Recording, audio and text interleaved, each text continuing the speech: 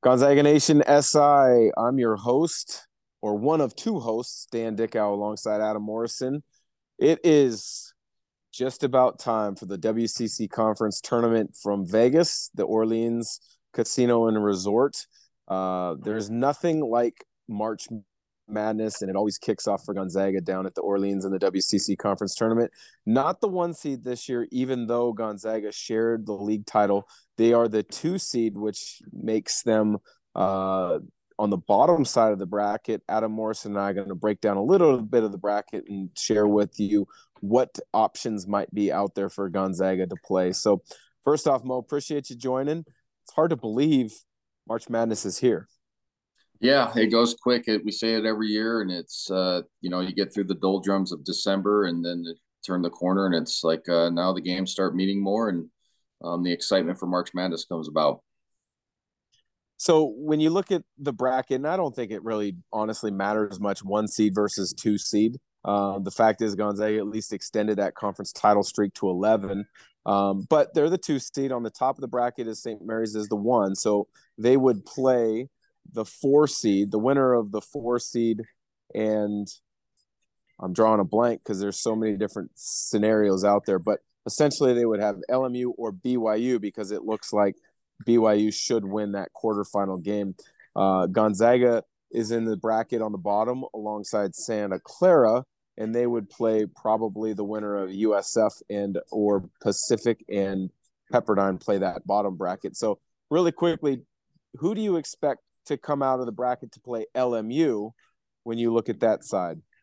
Well, I think it'll be LMU, BYU in that quarterfinals, and I think BYU is probably better served for tournament experience or just being in this type of moment. So I think it'll be St. Mary's, BYU in that the other semi, and then I like Santa Clara versus San Francisco and Santa Clara to advance to get to the other semifinal against us. I think we got the better draw, even though we're a two seed. And that's not just us saying it to say it. I mean, we don't have LMU or BYU on our side of the bracket. Obviously, those are two teams that gave us the most trouble. If we were being completely frank, BYU should have beat us twice this year. Obviously, LMU broke broke the streak. So I mean, getting the two seed actually worked out better for us. And then obviously St. Mary's lost to LMU, and then St. Mary's and BYU always have knockdown dragouts.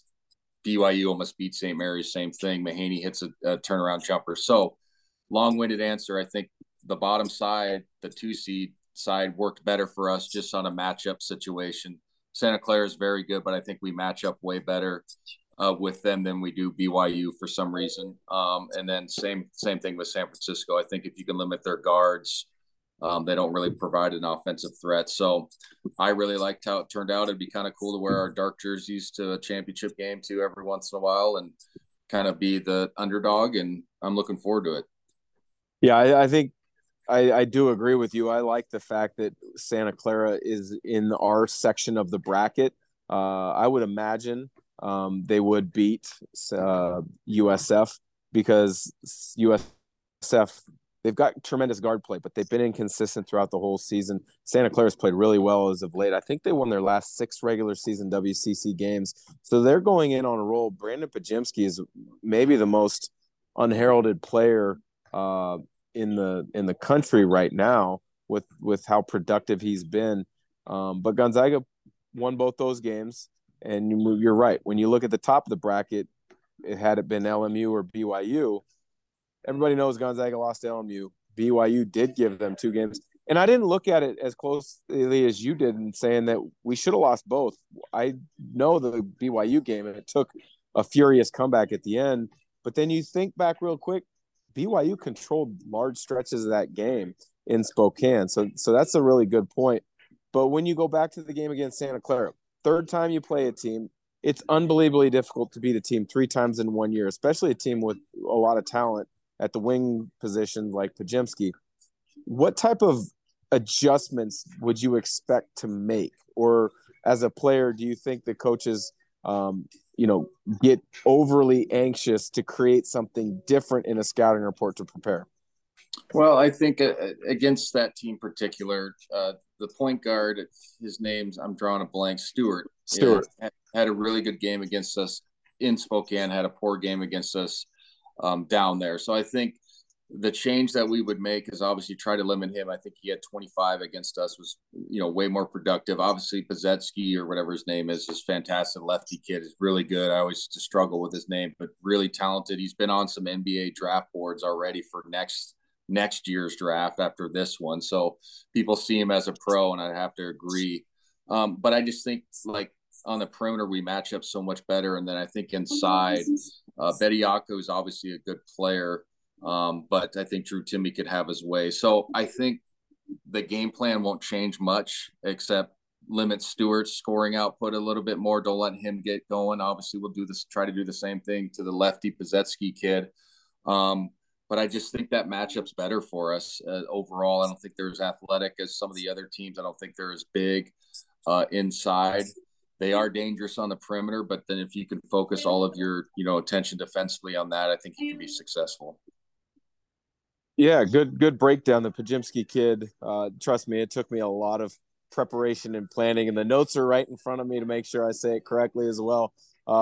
He's a heck of a player. I didn't see that he's on draft boards at this moment in time, but I'm not surprised because he's been really good. I think he's had 3 games of 30 plus or more. And the crazy thing to me is the scoring is the thing that initially jumps out at you, but then you look at the box scores or you watch him up close. He averages like 9 rebounds a game, or at least 8 rebounds a game. He's unbelievably active. He does all the little things in competing that makes him such a hard scout. Yeah, no, he's a fantastic player. I could see why I think he was Mr. Wisconsin basketball and then went to Illinois and didn't get any time. But this is the beauty of the transfer portal. And I think a lot of the West Coast Conference teams can benefit from the transfer portal because of location, geography, smaller school. They'll have a chance to play right away. So kudos to Santa Clara for, bringing him in and finding a talent. But he is a tough guard because he's left-handed. He's smart with the basketball. He puts up numbers, not just scoring. He's a decent passer. So he's going to be a tough cover. But also, again, we have multiple wings that can, try to defend him. We did a really good job in Spokane on him. So I just think overall, it's just a better matchup to have than like playing a BYU or an LMU in the semifinals. No disrespect to Santa Clara. It works out better for us. Obviously, we've been in the situation of being a player preparing for a team the third time. You coached with Coach Few and staff 1 year as a student grad assistant. I've spent some time coaching and doing the kind of pregame prep work. As a player, think back to your time as a player. When you play a team for the third time, do you just want to roll the ball out and go play as opposed to looking at the little intricacies like coaches do? Yeah, I think at some point, you both really know what each other likes to run, and obviously there's going to be prepared for wrinkles. But I was the same way. Like, hey, let's just go out and hoop and get going. Obviously, you don't disregard the scouting report, but at some point, you guys, you can overthink the room, and I think both coaching staffs are aware of that, are smart at that, and it's kind of like, hey, your best guys have to play better than their best guys. That's so cliche, but it happens in March all the time. Um, your wing players got to go be able to get a bucket and things like that. So hopefully our guys are ready to go down in Vegas. It's going to be a fun tournament to watch. The WCC is a lot better this year, and it was nice for us to get back into the winning column as far as a league championship. But now we got to go prove it with the tournament championship. I love the comment you made there. March is for players, and I 100% agree. Coaches prepare their teams and their players for the big moments, and then when the big moments are there, the players just got to make the plays. You made big plays throughout the course of your career. It'll be interesting to see which Gonzaga players step up and make those plays here in March. So, Mo, last question before I let you go. Doesn't have to be a long answer, but it's March, and it's the high school state tournament this week. We both have the excitement and the joy of watching our kids play in the state tournament. Don't need to put pressure on them with kind of talking about their games, but do you have a favorite moment from the state tournament? Because if I remember correctly, you had like a 40-point night at the state tournament. Yeah, we went 2 years in a row. I think the semifinal game we played Lincoln. They were the defending state champions. I think 2-time defending state champions, and so we knocked them off. my memory serves, I think I had 26, and then one of my really good friends had 26 as well, and he was 10 for 10 from the field. And so basically, we beat them with two guys. No disrespect, but they didn't know what to do because I think we probably scored 52 with us, and we probably scored in the 60s. So they didn't know what to do. We made it to the state championship game and ended up losing. But yeah, the state title tournament's fun, even though the That's awesome. Tacoma Dome's a piece of trash, and they should get rid of that venue for. I mean, you're going to see it. I mean, right? It's a big curtain and two courts going at once. It doesn't make any sense, but I don't make the decisions, obviously. Yeah, I remember my high school group. We were terrible until my senior year, and then we made it to the state tournament. It was in the Kingdom of all places at that time, and we made it to the semis. So it's the Final Four. There was 13,000 people there on that Friday night. It was the most people I'd ever played in front of. We were up 6 going into the fourth quarter, and we lost. We didn't stop scoring, but it's that old adage, our threes are going to beat your twos. I think they had one player, Brian Brown, who walked on at the University of Washington, hit 6 threes in the final seconds of the third quarter and the fourth quarter. We ended up losing. But that's a good and bad memory all at the same time. There's nothing like the month of March for high school and college basketball.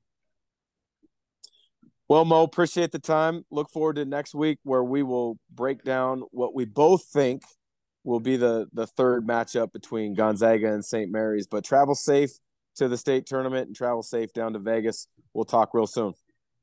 Thank you.